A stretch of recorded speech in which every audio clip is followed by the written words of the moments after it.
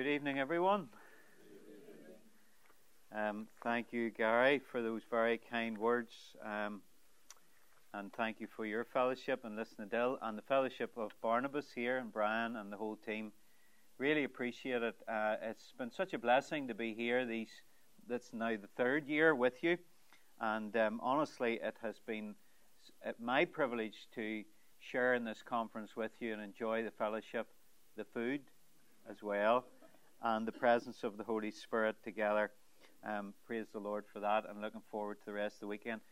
I want you to turn with me in your Bibles to 1 Kings chapter 19.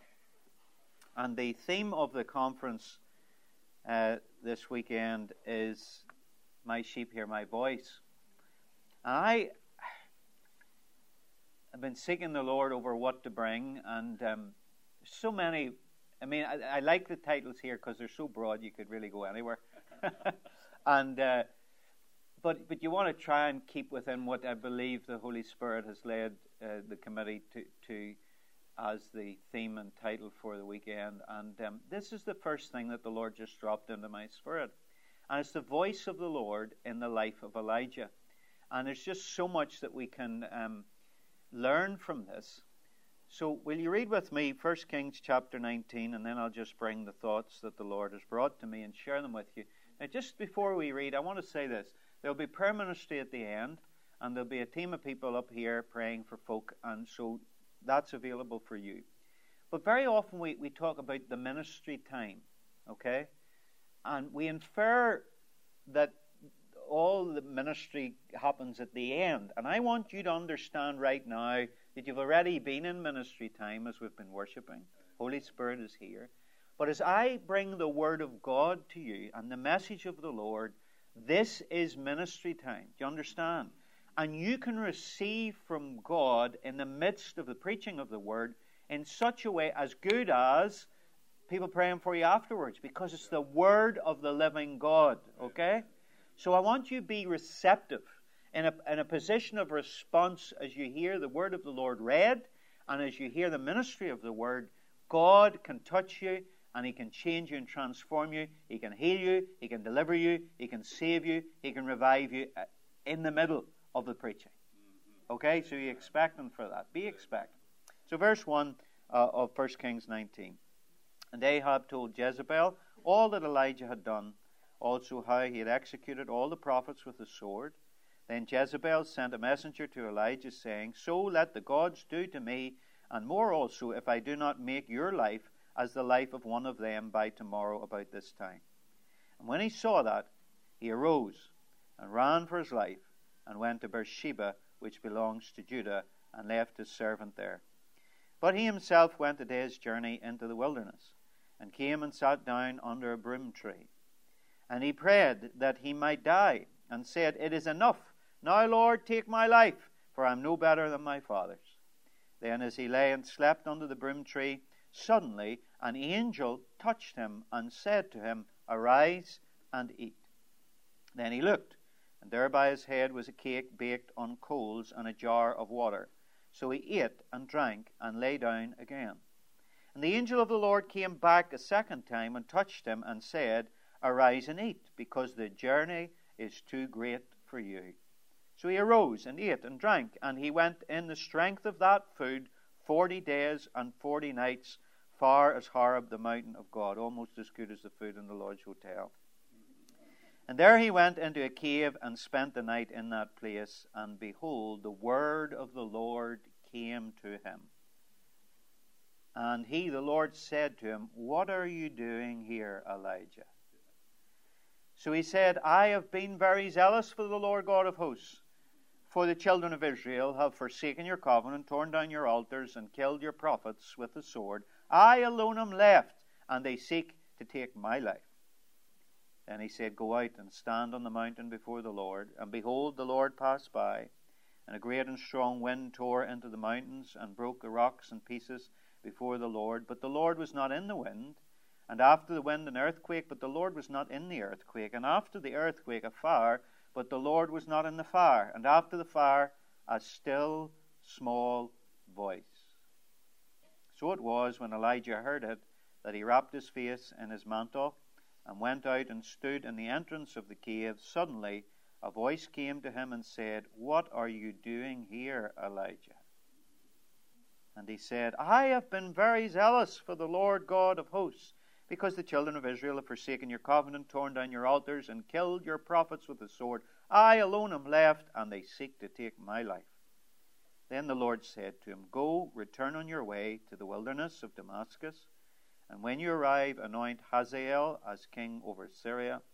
Also you shall anoint Jehu, the son of Nimshi, as king over Israel, and Elisha, the son of Shaphat of Abel-Meholah, you shall anoint as prophet in your place. It shall be that whoever escapes the sword of Hazael, Jehu will kill him, and whoever escapes the sword of Jehu, Elisha will kill him.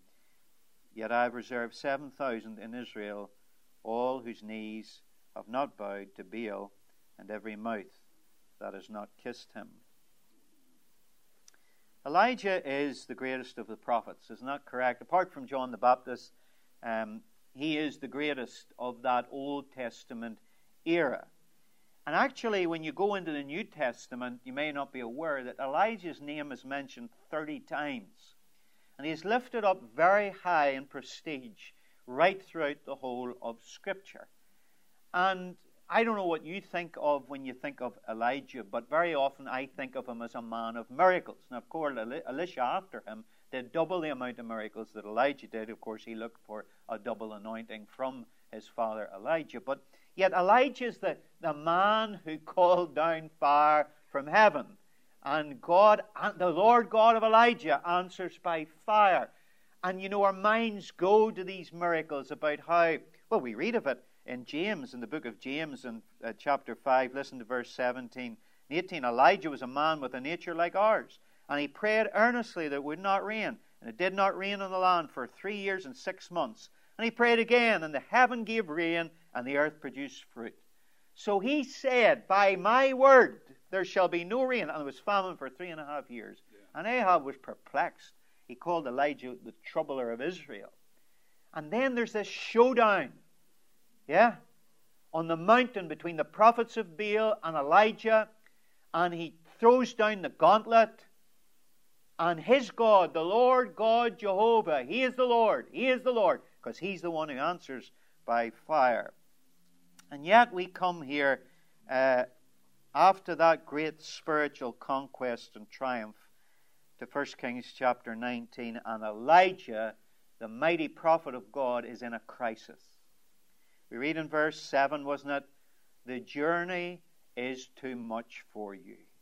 The journey is too great for you. Right at the very outset, I want to ask that question of you all here this evening. Is there someone, and I think there's probably more than one, and the journey has become too great for you?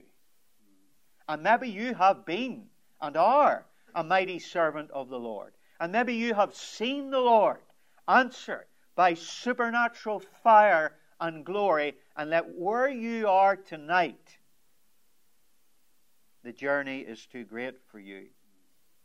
And the irony I think about Elijah, and I stand to be corrected after this. Anybody thinks I'm wrong in this, that's fine. I'm willing to listen because I'm not being absolutely dogmatic on some of the things that I'm saying. But this is, I feel, what the Lord is prompting me to say, that Elijah was the voice of the nation, but I think he got to a moment in his life and ministry where he actually wasn't hearing the voice of God for himself. Now think of that. He was the voice for the nation, but he wasn't hearing the voice of the Lord for himself. Or to put it another way, he was hearing the voice of God for ministry, but not for his own soul. Do you think I'm right on that? I think so. We can very easily get into that place. You know, and I'm not saying this arrogantly, but most of the time, you know, I can preach at the drop of a hat. And you might be able to pray for someone just like that because you're so accustomed to it. And you might be able to prophesy and give a word. And I'm not for one moment suggesting that it's of the flesh. On the contrary, the gifts and the calling of God are irrevocable. Without repentance, they're all grace gifts anyway, so you can operate.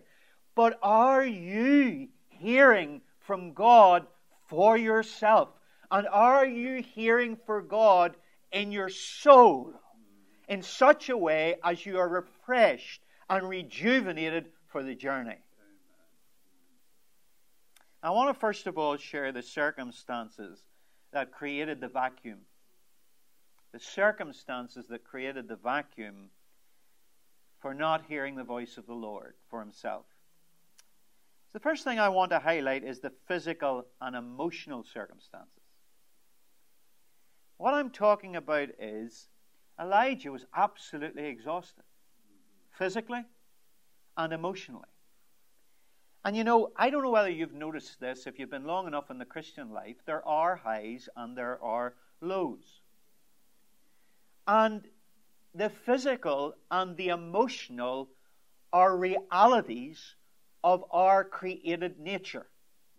Okay, they're not bad, they're not weak, they're not sinful, they're normal. And I have found in ministry that I have to waken myself up to the fact that I am a spirit, but I am a spirit in a body. And that means there are limitations. And I have found that whenever you start operating in the supernatural, it can give you, if you're not careful, it can give you the impression that you're superhuman, and you're not. And dare I say it, and we have to be very careful here when we talk about the Lord Jesus and his humanity and his deity and so on. But even the Lord Jesus didn't operate like a superhuman. He was fully God and he was fully man, but we read that he went aside and he rested a while. He needed many prayer retreats with his heavenly Father. But we also find that when he ministered, you remember the woman who touched the hem of his garment? And it says that he perceived that virtue or healing power had gone out of him. And the inference there is he felt a little bit of power drain.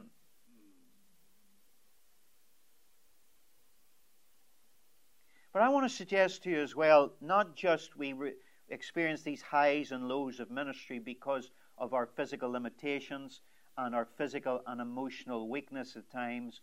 But I believe Elijah was grieving. Now again, talk to me about this afterwards. But we read that Jezebel had slain the prophets of the Lord. And I imagine that some of those prophets knew Elijah, because he was the father of the prophets. And in fact, you see in Samuel's day, he set up a school of prophets, and then it fell in the apostasy. But yet Elijah was the guy to revive the school of prophets again, and then Elisha. So it's inconceivable to me that Elijah didn't know these prophets, and they may well have been sons of his in the spiritual sense. So we read these Bible stories sometimes and we don't enter the import of what's going on in the narrative. This man was grieving for friends that he had lost. So there's a physical and an emotional dimension to the circumstances that have contributed to this vacuum of the voice of the Lord in Elijah's life.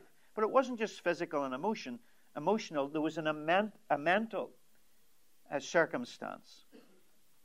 Elijah, as often is the case when we're physically and emotionally shot, Elijah lost mental perspective. And he also lost self-awareness. I alone am left. If you look at chapter 18, verse 22, he says that. In chapter 19, verse 10, he says that. And yet we know from chapter 18, verse 4, that there was 100 prophets that Obadiah had hid in caves, 50 and 50. So he wasn't the only one left. And we know from the end of the passage here, in verse 18 of chapter 19, that there were 7,000 in Israel who had not bowed the knee to Baal. So he was not the last one left.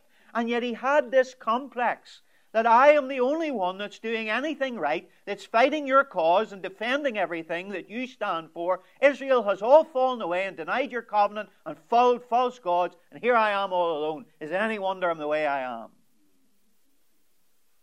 And mentally he'd lost perspective and he'd lost self-awareness.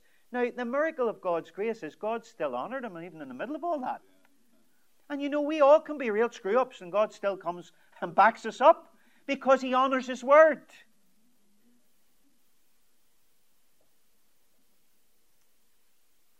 And you know, he got to the point where he was so low. And this is ironic. He's so low, he's got too big for his boots. Have you ever noticed that? How there can be a relationship with low self-esteem. On the one hand, oh, I'm the worst in the world, and I'm no better than my fathers, and I'm no good at this, and so-and-so's far better than I am. And yet, in the next moment, you can be a head so big you can't get out of the door. You swing. Just like these physical and emotional highs and lows, you can have these mental moments where you oscillate from false humility to hubris and pride. And then there's something else I want you to see. The physical circumstances, the emotional circumstances, the mental circumstances, and then there was also spiritual warfare going on. What does Ephesians 6 and verse 12 say? We wrestle not against flesh and blood. And so there was Jezebel, and there was Ahab, and there was the prophets of Baal. But don't miss focusing on them, not to see the powers, the principalities, the spiritual strongholds that was behind Ahab and Jezebel in particular. And Jezebel was the daughter of a Phoenician king from Tyre and Sidon. And he was also a priest. He was a king and a pagan priest of Baal. And so Jezebel, his daughter, not to put it in other terms, was a witch. And she has come to epitomize witchcraft, manipulation, and a spirit that actually is spoken of right throughout the Bible. Even in the New Testament, Jesus talks about it to the churches in Revelation. And so she is characterized as a woman, and Jezebel will always do that in spirit, a woman who desires power and control. And what she will do is, and it's not just a female manifestation, it can work in men as well, they will come alongside those who have power and who have authority, and she will try to get into a relationship, not necessarily a sexual or an inappropriate relationship, but will try to get into a relationship where they can use that power to gain power. That's what she did in the life of Ahab. She wanted to control. And so here's Elijah, the mighty prophet of God, and I want you to see this. He has thrown the gauntlet down to the prophets of Baal. God has answered by fire from heaven. He's seen a tremendous victory in 1 Kings 18. And now what's he doing? He's running away from this woman. And the only explanation for that is that there was a spiritual threat and a fear that had come upon Elijah that was supernatural. And what does Proverbs 29 verse 25 say? The fear of man or of woman brings a snare or a trap. And he had got bound and entrapped by the fear of this woman. And it says here, it's remarkable, he ran for his life, verse 3. He ran for his life. And we would be forgiven in saying, Elijah, is this an imposter? Is this the real man? Is this the man we know in the Bible? It is. And do not underestimate the power of a Jezebel spirit. Here's the mighty man of God reduced before this woman in spiritual warfare. So what were the circumstances that led to this vacuum? And I want you to ask yourself if you find yourself in these right now. Physical and emotional circumstances where you might have known spiritual highs, maybe not as good as Elijah, but you've known the blessing of God, but now you find yourself directly after it in a trough. After the peak, you're in the trough, you're in the ditch and the dip, and you're very low, and you're very vulnerable. And your mind is starting to play tricks on you. And the enemy's coming with thoughts. And maybe how rubbish you are and useless you are and you're not as good as somebody else. Or maybe it's even whispering sweet nothings in your ear about how wonderful you are. And you're maybe in the midst of a spiritual war, spiritual conflict. This is real, folks. And all of these things can hinder us hearing clearly the voice of God for our own souls. I want you to look, secondly, after the circumstances, that created the vacuum, I want you to look secondly at where the place he found himself. First of all, he's in the desert. And Sarah's alluded to the desert. And we know nothing about the desert here. But the desert, of course, is a dry and arid, a dusty, barren, fruitless, lifeless place. And so Elijah is going through a wilderness experience, and some of us have walked through that. He's in a desert, a deserted place. He's depressed. Christians don't get depressed, they don't. Do they not? Of course they do. Now there's healing and there's freedom from depression. And all the promises of God can free us and can minister to us. But don't tell me that Christians can't be depressed. And he is more than depressed. He is despairing of life.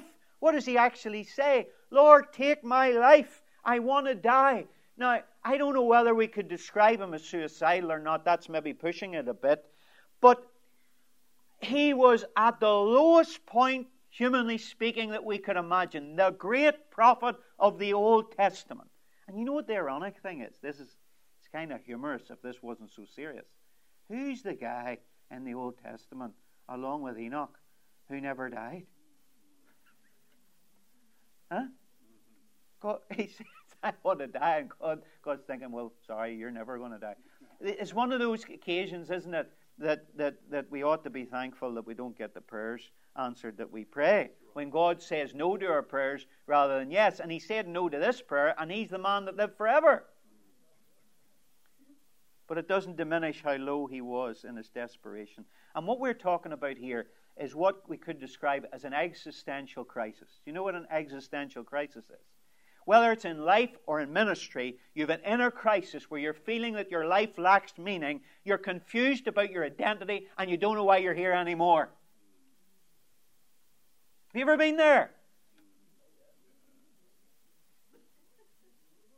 And he then fell into this mistake. Okay, he's in the desert, he's despairing, he's depressed. He falls into the mistake of deadly comparison. Verse 4, he says, I'm no better than my fathers. Now, this is one of the mind tricks that the enemy does with us, in the church especially, and in ministry, where we compare ourselves with others and we think, I'm not as good as they are, I don't have the gifts that they have, I'm not as good looking, I'm not as charismatic, I'm not as anointed, I can't preach as well, I don't see as many healings, and etc., etc. And you know what Paul the Apostle says? That it is utter foolishness to do this. He says in 2 Corinthians 10:12, they measure themselves by themselves and compare themselves among themselves, and they are not wise. And he goes on to infer that the only one that we should be comparing ourselves to is Jesus Christ, our Messiah and our Lord. And the only righteousness that we need and can actually have is a righteousness by faith. It's not even by works at all. So what's the point in comparing ourselves? But we do it. And Elijah did it. Now we know him as the greatest prophet of all. And yet he didn't know it. He didn't know his own value. He thought he was the least prophet. Isn't that so interesting? How the enemy can warp our self-awareness, our conceptions of our own worth and value before God. And we fall into these mistakes. But if we would just listen to what God says about us, how he values us. So we've seen the conditions that contributed to the vacuum of the voice of God in his life. And we see, did I do something wrong there? Amen. That's okay. And we see the place that he found himself. But I want you to see finally, I want you to see God's treatment plan for him. Now this is very, very practical. The first thing that God did for him was he sent him a free ticket to the Barnabas conference in Coleraine. Is that what God did for him? No. What did he do? He put him to bed. Now think about that. He put him to sleep. We could call it a supernaturally induced coma. Do you know the way when you see in the films, and hopefully it hasn't happened to you, where you're so weak and your body is failing to function that you need to be put under. You need to be put into an induced coma so that you can rest. Your organs can rest and aren't under any stress. Well, that's exactly what God did for this man, because he needed rest. He needed refreshment. He needed Sabbath. And we Christians don't practice Sabbath. We don't practice a weekly rest. And you know, the Jews didn't just have a weekly Sabbath. They had Sabbath festivals and feasts right throughout the year. They also had the sabbatical year, and then they had the Jubilee. And so peppered throughout their spiritual calendar for their own health and well-being were rests. We don't do this well. Do you know one of the most spiritual things you can do sometimes is take a nap? If you're doing that, amen, somebody like that. That's what you were doing this afternoon, wasn't it? If nothing else, you're making yourself available for dreams, aren't you? For the Lord to speak to you. But you know, we need our rest because we are spirits. And praise God, and we'll talk about this tomorrow night, within our spirit lives the resurrected Jesus. Yes, the power that raised Jesus from the dead is alive in you. But remember, you're in a physical, mortal body. And you need to sleep. And you need rest, Sabbath rest, every week. Maybe every month you need a little bit extra throughout the year. Do you remember W.P. Nicholson? If anybody remembers W.P. Nicholson, you're very, very old. But some of you will know of him, a great evangelist that was used of God.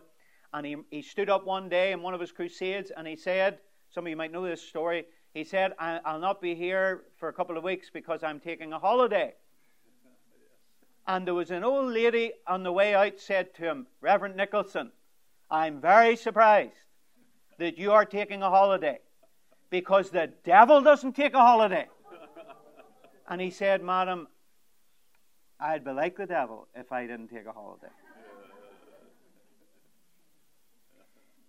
The treatment plan was sleep, and the second thing was diet. Now, I'm not, after what I ate tonight, I'm not going to bring a guilt trip to you and preach hard on diet, but we do have to watch, don't we? We do have to eat well and eat regularly. We need to fast, but we need to feast as well. Jesus was in the wilderness. And you remember that the tempter came to him, and what did he say? Turn these stones to bread. And Jesus said, quoting Deuteronomy, man shall not live by bread alone, but by every word that proceeds from the mouth of God. But he didn't say, man shall only live by the word of God. Did he? He said, man shall not live by bread alone. We still need bread. It's like bodily exercise profits little. It's not the be-all and end-all, but we still need to exercise to stay healthy. And so we need spiritual food primarily, but sometimes we need supplements to our diet. Sometimes we need medication. Sometimes we need medical intervention. Sometimes we need scientific help. And can I make this statement tonight? I believe in the supernatural as much as the next person. But sometimes the physical needs to be treated first because we're not able to receive spiritually because there are physical barriers. And so sleep, diet, and even exercise. Do you know it was a 200-mile journey that Elijah embarked upon from Beersheba to Mount Horeb, which is Mount Sinai? And it took him 40 days hike. Now, it shouldn't have took him that length of time. It should only have been about a quarter of that, about 10 days. But nevertheless, God says, come on and we'll go a wee walk. And that's effectively what he did with the Israelites in the wilderness, isn't it? It was probably a 10-day journey that they were on, and he took them a 40-year journey. Why? Why? I heard somebody describe them as like a little puppy that was learning to go a walk on a leash. And the owner keeps stopping, and the puppy's moving and pulling and yanking, and you just stop till you learn that's not the way it works. When you calm down, I'll walk on. That's what the Israelites were like in the desert. A missiologist once called it called God a 3-mile-an-hour God, because that was the pace at which the Israelites went through the wilderness. It was so slow. Why? Because they had to learn to walk at God's pace. And what he was doing with the Israelites is what he was doing with Elijah in the wilderness. You need to walk at my pace, Elijah, and we need to go for a stroll. You need some exercise. You need some quiet time. But essentially, why were the Israelites, Elijah's 40 days, why were the Israelites 40 years in the wilderness? Who can tell me why they went around in circles for 40 years? One word. Disobedience, yes, but there's one word mentioned in the book of Hebrews that says they did not enter in because of unbelief. Now, I might be pushing too much out of here, okay, but I don't really think so.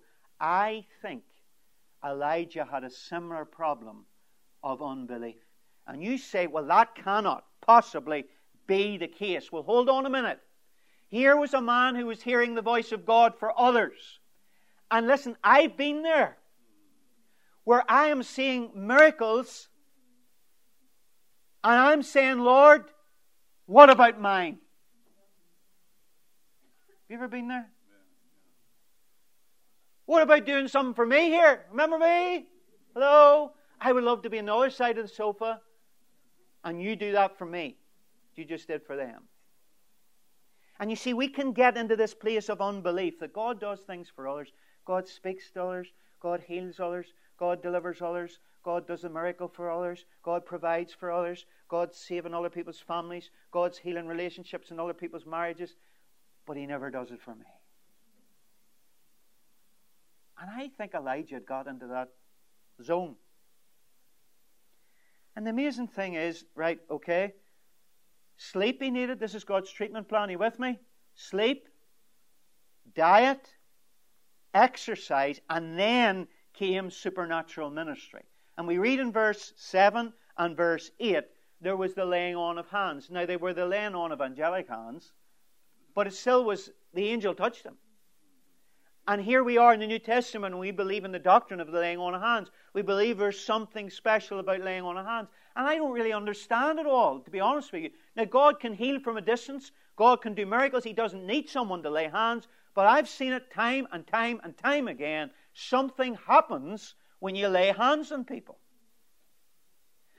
But this was also angelic ministry. And I'm reminded of the Lord Jesus in the Garden of Temptation in the wilderness with the wild beasts. And what does it say? He resisted the devil in all those temptations. We were hearing about it this morning from Mark. And it says that he rebuked the devil and he fled, and then the angels came and ministered to him. Hebrews 1 verse 14 tells us, doesn't it, that they are ministering spirits who come to minister to those who inherit salvation. But what I want you to see is, all of this is leading up to something. You with me? The sleep, the diet, the exercise, and now the supernatural ministry. What is it all leading up to? It's leading up to getting him into a place where he can hear God's voice. The prophet of God.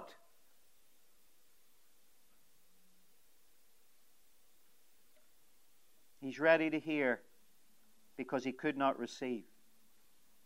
And I believe the problem is not God's broadcaster, You understand?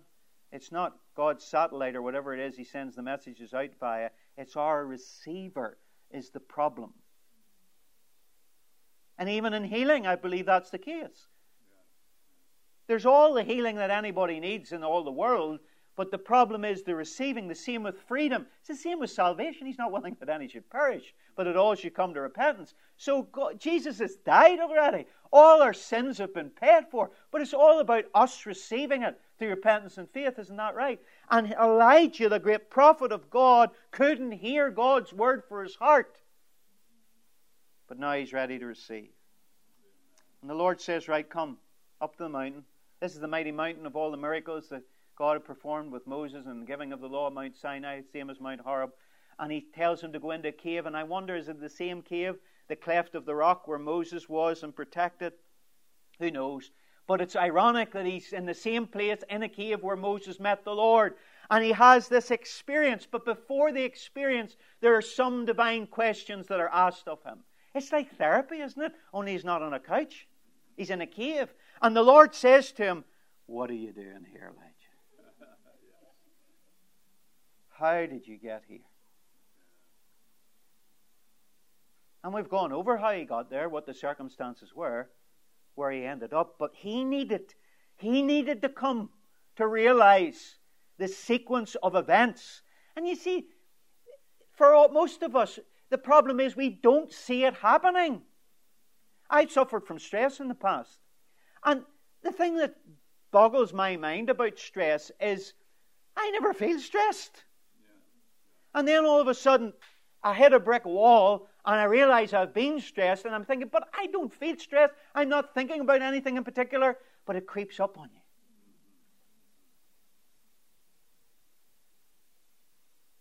And the divine question is, how did you get here? He asks him it in verse 9. He asks him it in verse 13. Do you know how you got here? When did you stop hearing the voice of God for your soul? When did you start just hearing the voice of God for others?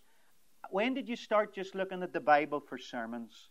When did you start just ministering, counseling to people when you need the wonderful counselor yourself for your own soul? When was it that stopped? You need to actually ask that question.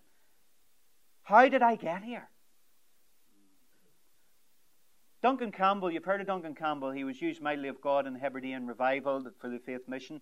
And a mighty man of God. An interesting thing, he started to minister to kids in YWAM later in his life. I don't know whether you're aware of that or not, in the United States. And this was, he was a Scotch Presbyterian, a Calvinist and all the rest. He believed in the baptism of the Spirit and the power of God's Spirit and all the rest. But it was quite a combination. And in fact, the praise and the worship and all the exuberance of the Pentecostals and Charismatics was something else for him.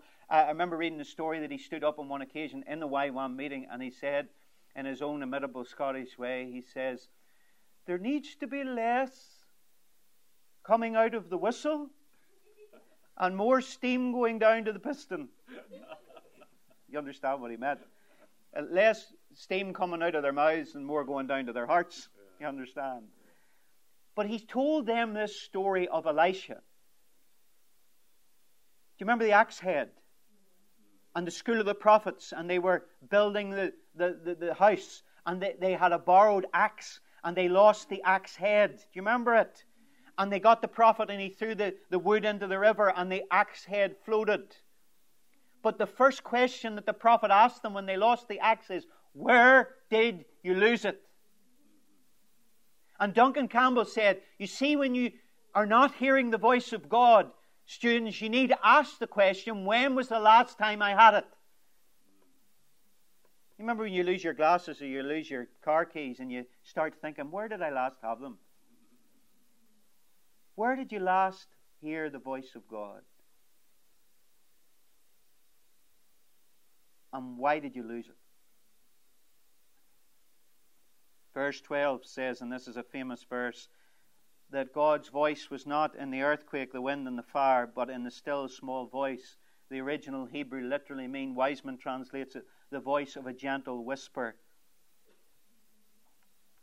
Now, can I ask a question here? Could it be that Elijah, the great man of power and miracles and pyrotechnics from heaven, could it be the case that Elijah only looked for God in the spectacular outbursts of the supernatural? Do you think he perhaps got conditioned to that? And we all want that, don't we? We want to see the big miracles. But the fact of the matter is, sometimes we are too busy. We are too distracted. Our lives are too loud to hear from God, the still small voice. Now, I don't mean literally that you have to be in quietness and solitude all the time. Susanna Wesley had 11 children, and you know the story that she used to lift the apron over her head, and that was her quiet place and quiet time. And you know, all the hustle and bustle, but she was quiet in her own spirit. But I'm talking about internally. You know what? A lot of what's happening to us, as Brian alluded to last night, through the COVID experience, through all of the commentary that's 24/7 on our news feeds and on the internet, etc., is that we internally are becoming echoes of the turmoil of the chaos without.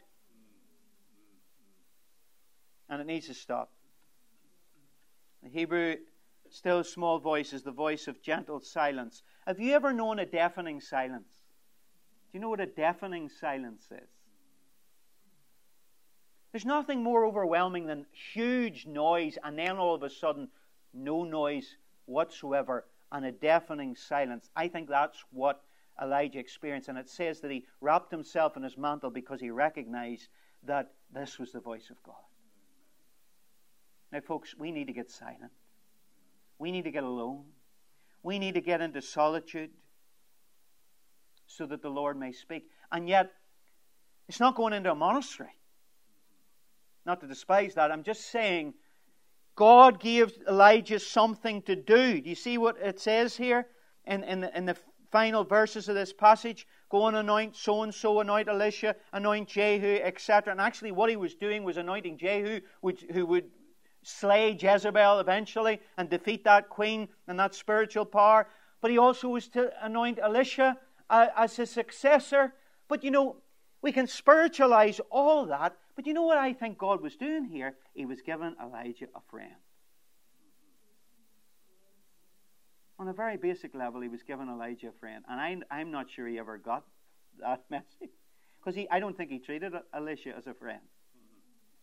But God was giving him a friend. We all need a friend. But anyway, I'm finished. But I want to challenge you tonight about your circumstances. Are your circumstances creating a vacuum of the voice of God in your life? Are there physical, emotional, mental, spiritual warfare circumstances? Has it brought you to a place that is deserted, arid and dry? Are you depressed tonight? Are you even despairing of life? That could be a word of knowledge here for someone who actually is suicidal and is contemplating taking your own life as a believer. Don't fall into the trap of deadly comparison, but allow the Lord to touch you this evening and give you rest. Take some rest. Take some time out. Look at what you're eating, not just physically, but look at what you're eating with your eyes, taking in your appetite, what you're listening to. Get some exercise. Walk with God. Literally go out and take a walk and a talk with the Lord. Receive supernatural ministry. Welcome the angels of God to come and minister to you. And then you may be ready to hear what God is asking you, the questions He's asking you, and the answers He's giving to you through His still small voice. Wang Mindao was a Christian who for over 20 years was imprisoned because he was a leader of the underground church in China. And there was a gentleman who interviewed him about his faith and how he survived in prison. And he was asking about his spiritual life because this man was on fire for God in spite of what he had suffered. And Wang Mindao said to the journalist after the question, "How have you remained so spiritually on fire all these years?" And he said to the journalist, "Your problem is you are too busy." He said to him, "You need to get a cell." And he went on to say this, "You need to simplify your life to know God." Let's pray.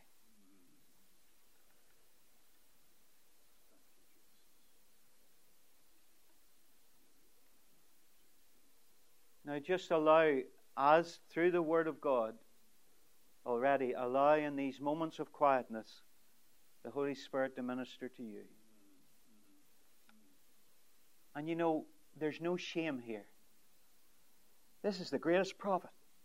And yet that's where he found himself. And sometimes we have this false concept of, I shouldn't be like this. I shouldn't feel like this. I shouldn't think these thoughts. But look, the greatest of prophets in the Old Testament, this is how he suffered.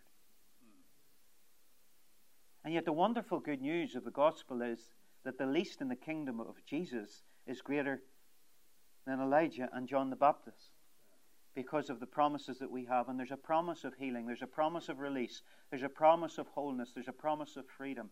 There's a promise that Jesus can take you by the hand tonight. He can be your wonderful counselor. He is Jehovah Rapha. He is the Lord your healer. He is the great physician. He is able to do above and beyond all that we ask, think, or imagine tonight for you. But listen, there's a process. And you know, we charismatics or Pentecostals or whatever you want to call yourself, we get a little bit deluded about the immediacy of God's works. There is such a thing as a miracle. Hallelujah. There is. But there's also such a thing as a harvest, which is a process. First the blade, then the ear, then the corn. That there is the law of harvest, of sowing and reaping. And if you have been sowing bad habits in your life, guess what? It's going to take a wee bit of time to sow good habits in your life. And it might be tonight that just like a huge ocean liner, the rudder shifts miraculously by the power of God, and your mind and your spirit get the Word of God tonight. But just as the pilot turns the rudder, it takes a while for that big vessel to turn around. It might take a while for your body to come round to what God is doing and saying in your life. Do you understand? And healing for most people is a process. Or for many. Let's say healing for many is a process. One of the key processes is renewing of the mind. And maybe you need to renew your mind tonight according to what Elijah learned. Maybe you need to repent of thinking that you're Superman or Superwoman. Maybe you need to repent of Messiah complex, where you're trying to be Jesus to everybody. And I know Jesus is in you, but there's only one Messiah. There's only one Jesus. And we can lapse so easily into the flesh. So easily, operating out of formula, experience, know-how, how it happened before. We're good with the lingo, aren't we? But the question is, are you hearing freshly from God? Can you hear from God? Some of you need to book some time out in your diary. That's what you need to do, to seek God. To go on a walk with God. To have a meal with the Lord. To get your head cleared. A bit of fresh air. It's a good place up here on the north coast. To walk and talk with Him in the cool of the day. Go walk tonight. That's what Adam and Eve did in the evening. Go walk with the Lord. Say, Lord, how did I get here? And how do I get out? Show me the way. And I believe He'll speak to you through a still small voice. Let's just be silent for a moment. Because the Lord may well even speak to you now in the voice of a gentle whisper. But you know what some believe? That this was just silence, that God didn't actually say anything, but the silence spoke volumes to Elijah. Let's be silent for a moment or two before we hand back.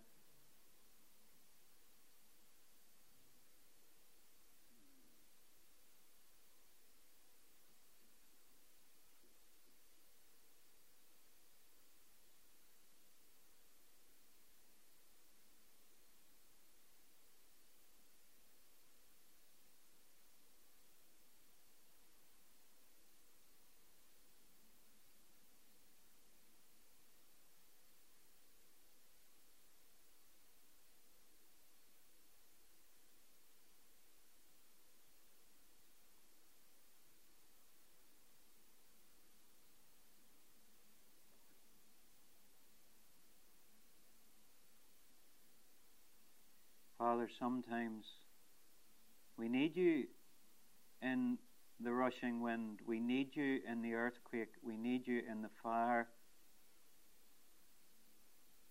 But there's times when our senses are overloaded. And it's not the spectacular we need, but it's the silent, still, small voice of the Holy Spirit. And we pray now, Lord Jesus, in your name, as you promised to send the Holy Spirit, that you would speak through your Spirit to us tonight. Words of calm. that those in the gathering tonight will hear you say, do not let your heart be troubled. My peace I leave with you. My peace I give to you, not as the world gives, I give to you. Do not let your heart be troubled, neither let it be afraid.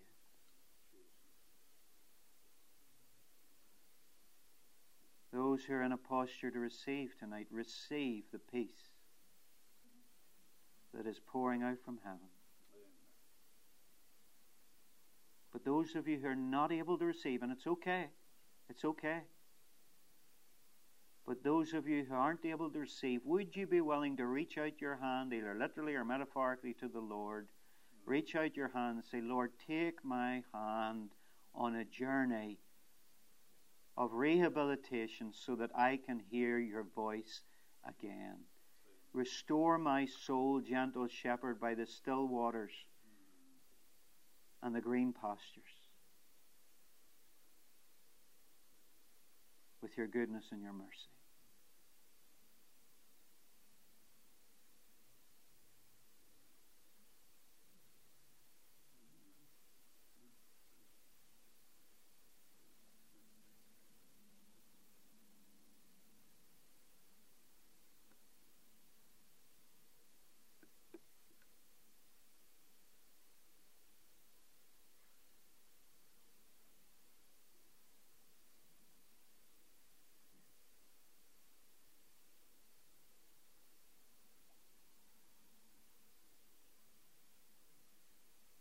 I want to read a hymn to you, and then I'm finished. It's a well-known one. It's an old one. Listen carefully to it, and you may hear the voice of God through it.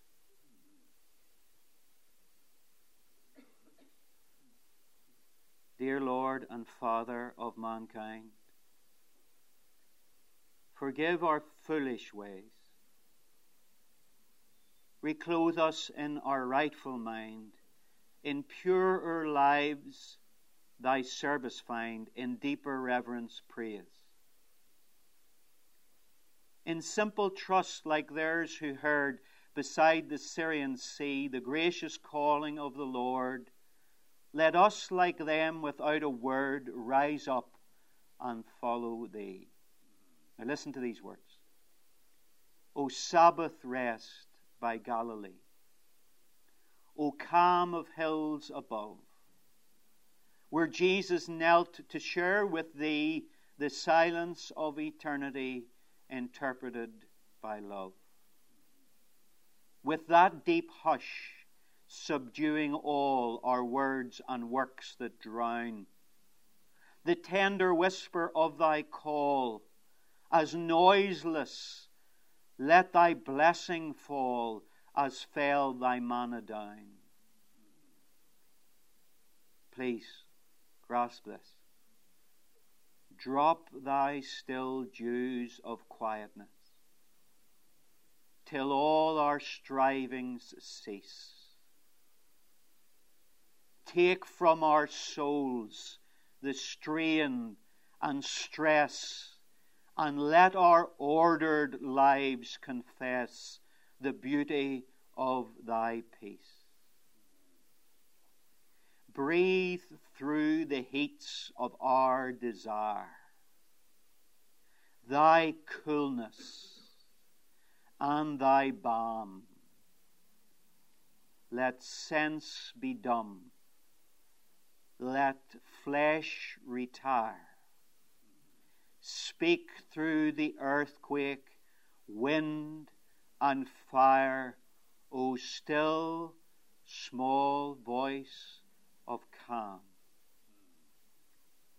O still, small voice of calm.